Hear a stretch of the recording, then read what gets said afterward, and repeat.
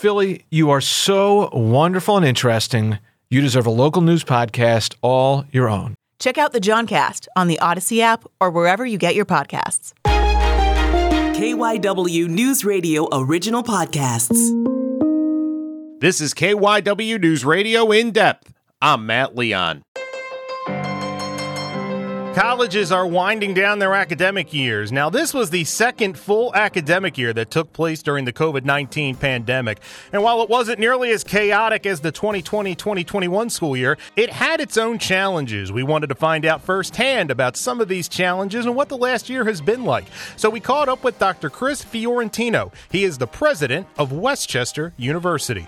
So we spoke before kind of about the challenge of a COVID year as a college president. We kind of wanted to touch base here as you wrap up a year, quote unquote, closely back to normal with kids back in classes and such. Overall, how did it go? Kind of getting everybody back into what we knew to be normalcy.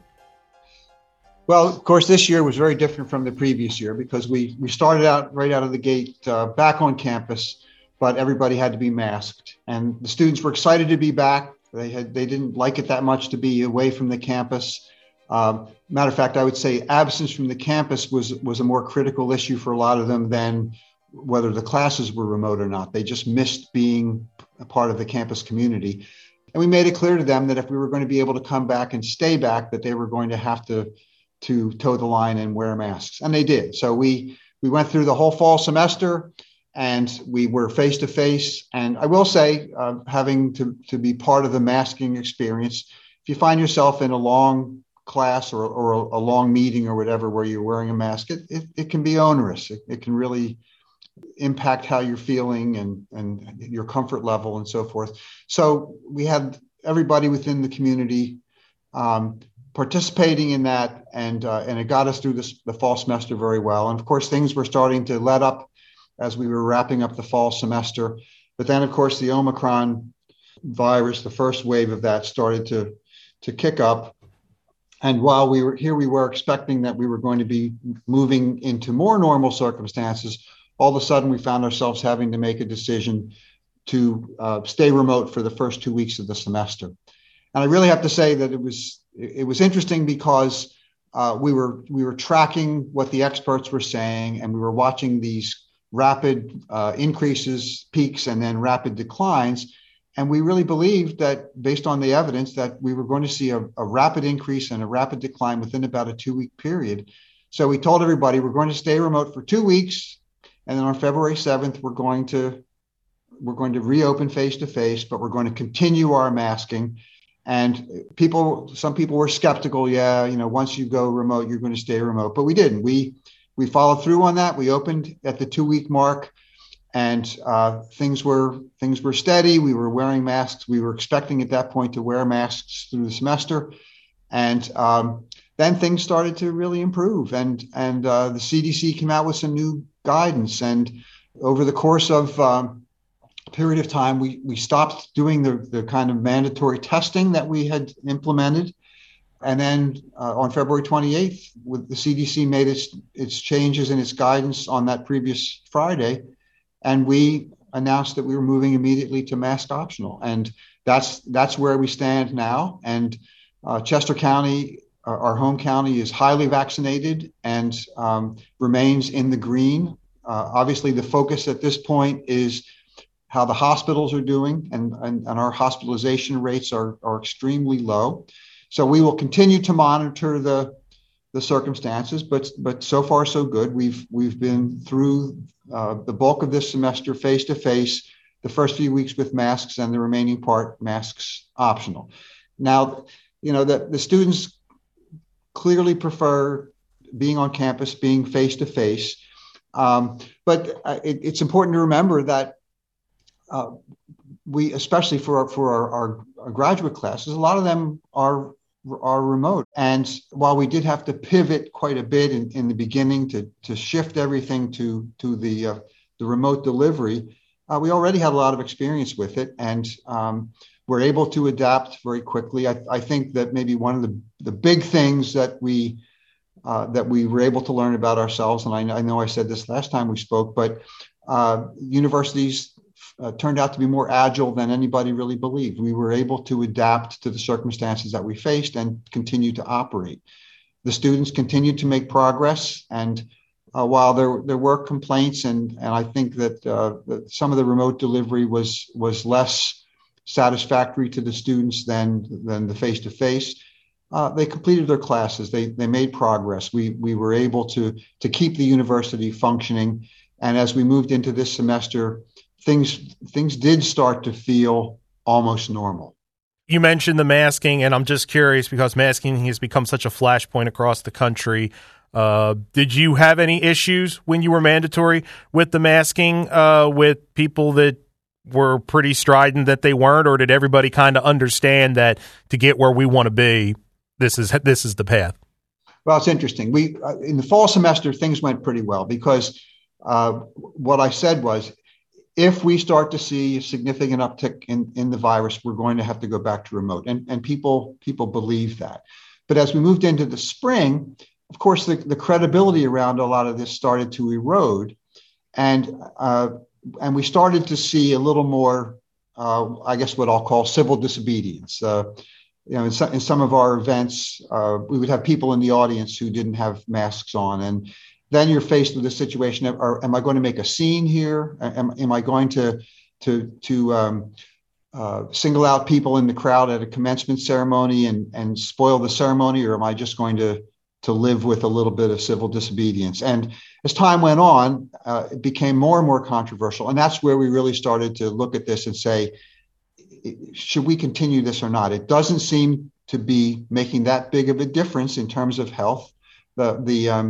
The Omicron variant was highly contagious, but not highly serious in terms of what we were learning. And so we got to a point where we felt that we could comfortably move to masks optional. And frankly, if we didn't, I think we would have seen mounting pressure through what I'm calling civil disobedience, where people were just saying, this is ridiculous. I don't want to wear a mask anymore because it's not really making any difference. So that was really our thinking. And once we got there, we were very, very careful to say people have to make their own choices. If people are comfortable wearing masks, then they should be allowed to wear masks. And I don't want the rest of the community ridiculing them about it. If people have a good reason to wear a mask, that's their choice. And generally speaking, I was proud of how our community responded to that. And I would walk around the campus from time to time and look into classrooms, and some would have masks on, a lot didn't. Some faculty members had masks on, a lot didn't.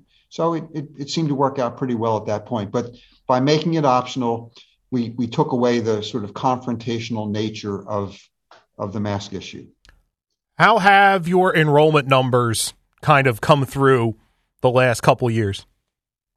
Well, the first year, the year that was fully remote, we actually maintained stable enrollment. Actually, we had a slight uptick in enrollment. This past year, the year we're wrapping up right now, we did have a small downturn. It was, I think our headcount enrollment was down about 79 students, something like that. And our FTE, I don't want to get too technical on you, but our FTE enrollment it fell by a few hundred. And that's not surprising. There were a lot of people who just felt uncomfortable with their children being on a college campus under those circumstances. What we're seeing right now in terms of preparation for next year, all of our numbers are up, our housing reservations and our applications pools and our deposits. So at this point, we're anticipating, based on what we're seeing right now, that unless some major flip occurs again, that we're going to be looking at getting back to the path that we were on prior to the pandemic, and maybe even doing a little better. Did the last couple of years with enrollment about the same, with testing and all that, how much of a financial burden did the last couple of years make, just kind of purely looking at it through the COVID-19 lens?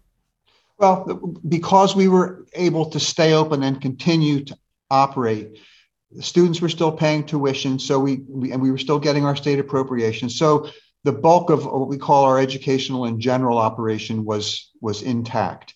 A lot of the services on a university campus are auxiliary services, housing, dining, rec centers, and so forth. And a lot of those activities, because we had in the first year especially such an empty campus, we took a significant financial hit in a lot of those areas.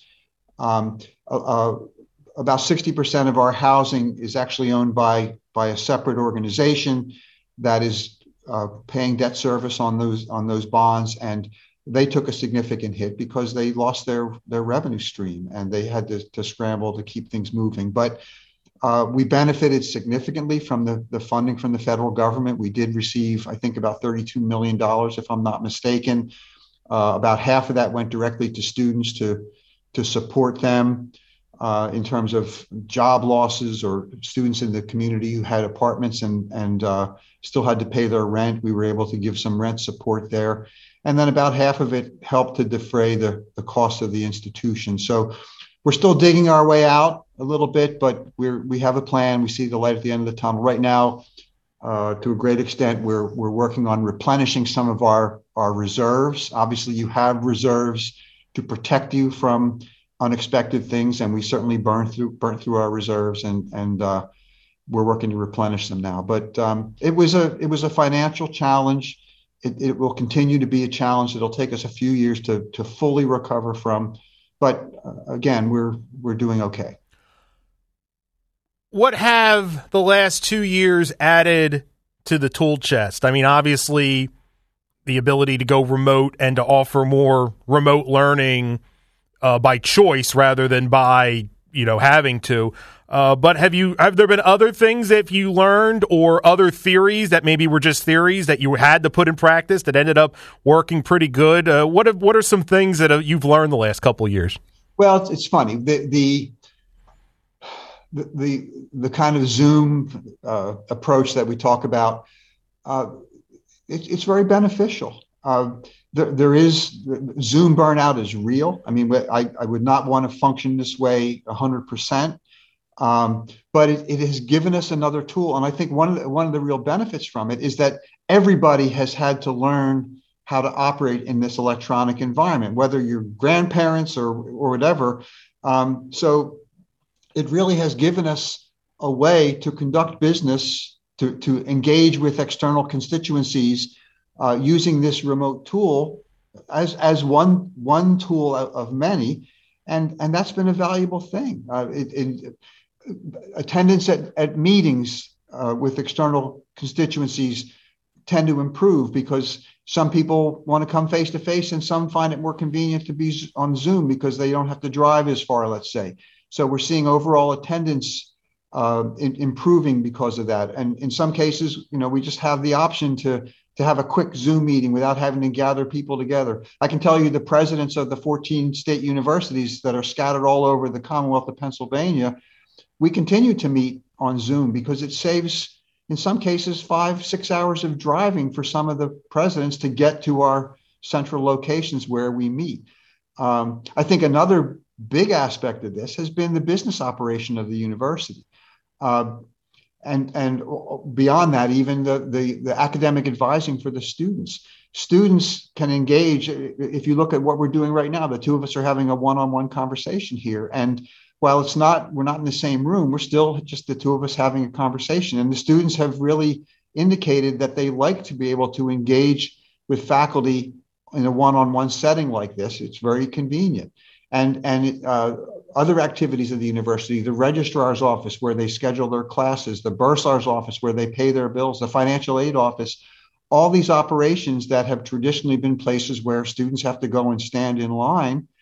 This is an electronic generation. They're accustomed to doing business online. Look at all the online purchasing that's going on. It's logical for us to continue to leverage that because it really does improve the quality of the business services that we're able to deliver to the community, to the campus community. A lot of the discussion it has kind of been focused on the experience of the student. How about the staff and faculty? When it comes to when you went mask optional, was there concern, that some teachers teaching in a group of students that aren't masked, When you look at it through the last year for the staff and faculty, what were some issues that came to light? Well, that was a big issue, and keeping in mind that when we started this thing, we saw this as life or death. I mean, we didn't know what this virus was going to be, and we were worried that if people were going to get the virus, they were going to die or be very, very sick. And as time went on, and the seriousness of the cases started to subside a little bit, that took some of the pressure off. But we still had a lot of our employees, faculty and staff, who have small children at home who for quite a while, even 5 to 12-year-olds couldn't get vaccinated. And certainly even now, the younger children are not getting vaccinated. So we were very mindful of the fact that we were not just worried about what was happening on our campus, but what were our faculty and staff taking home with them, and our students, and maybe they have a grandparent living at home. So we didn't want to be cavalier about that. But again, as time went on and we started to see less and less severe cases of the disease and fewer hospitalizations and really nobody dying in our community, we got to a point where we felt comfortable. And we said to the faculty, if you want a mask, then absolutely you wear a mask. But of course, once the schools went back face-to-face and mask optional, the elementary schools, the high schools, and so forth, then that changed it really completely, because then it was not just the experience that our faculty had, but their students were actually out there being exposed to community members also. So that's where we really found ourselves earlier this semester. And by that time, I didn't really feel like I was making life or death decisions anymore. The people were able to make their own decisions to get vaccinated or not, to wear a mask or not. And that seems to be really where we are at this point. There's the college, and then there's the community surrounding the college. Have the last 2 years had a positive, negative effect on that dynamic? Has it been flat? Life is the same as it was before the pandemic. Has there been any change in there? Well, one of the things about a college town is that the university is a huge economic driver in the community, and to the extent that we had for a full year, no one really on the campus, or very few people on the campus, that did have an economic impact in the community. And to the extent that people were not renting apartments, that had an economic impact on the community. Also, that we have a community here filled with apartments that are filled with college students, and of course, having large numbers of young people around can sometimes be frustrating to neighbors if kids are having parties or sometimes they're loud. So to some extent, that was mitigated a little bit.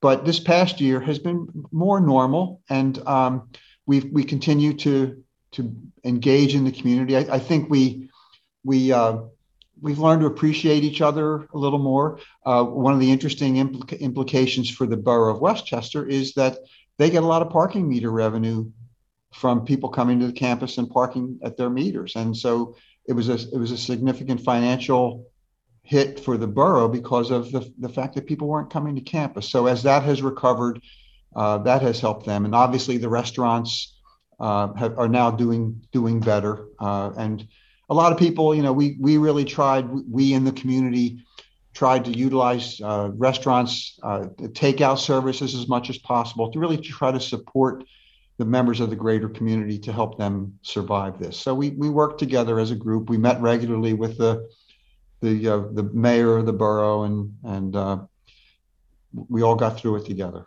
And kind of to that point, I know you guys have an event coming up where you're kind of opening your doors to the community. Yes, we're wrapping up our 150th anniversary year. It's been a little bit of a strange year to be celebrating our 150th with all these things going on, but we've had a great year celebrating our long traditions as a teacher education institution and evolving into a four-year school, and ultimately now an R2 research university with a strong focus on students. And we realize that while we are a university in this community, many members of the community see us as sort of a monolithic organization. They don't really know how to engage with us. So we're wrapping up. We have an event on the 23rd of April where we're wrapping up our 150th celebration, and we're throwing the campus open to the community and encouraging people to come and sit in on some class demonstrations. We have a geography department with GIS capabilities, and they have drones and all sorts of interesting experiments that the chemistry faculty can do, and the theater faculty, and looking at our facilities. So we're really hoping that we have a great turnout of members of the community, free of charge, to just come and spend a few hours engaging on the campus and really getting to know us a little better. That's it for this episode of KYW News Radio In Depth. You can listen to the podcast free anytime on the Odyssey app, and you can find it wherever you listen to your favorite shows. I'm Matt Leon, and we'll have another episode out soon.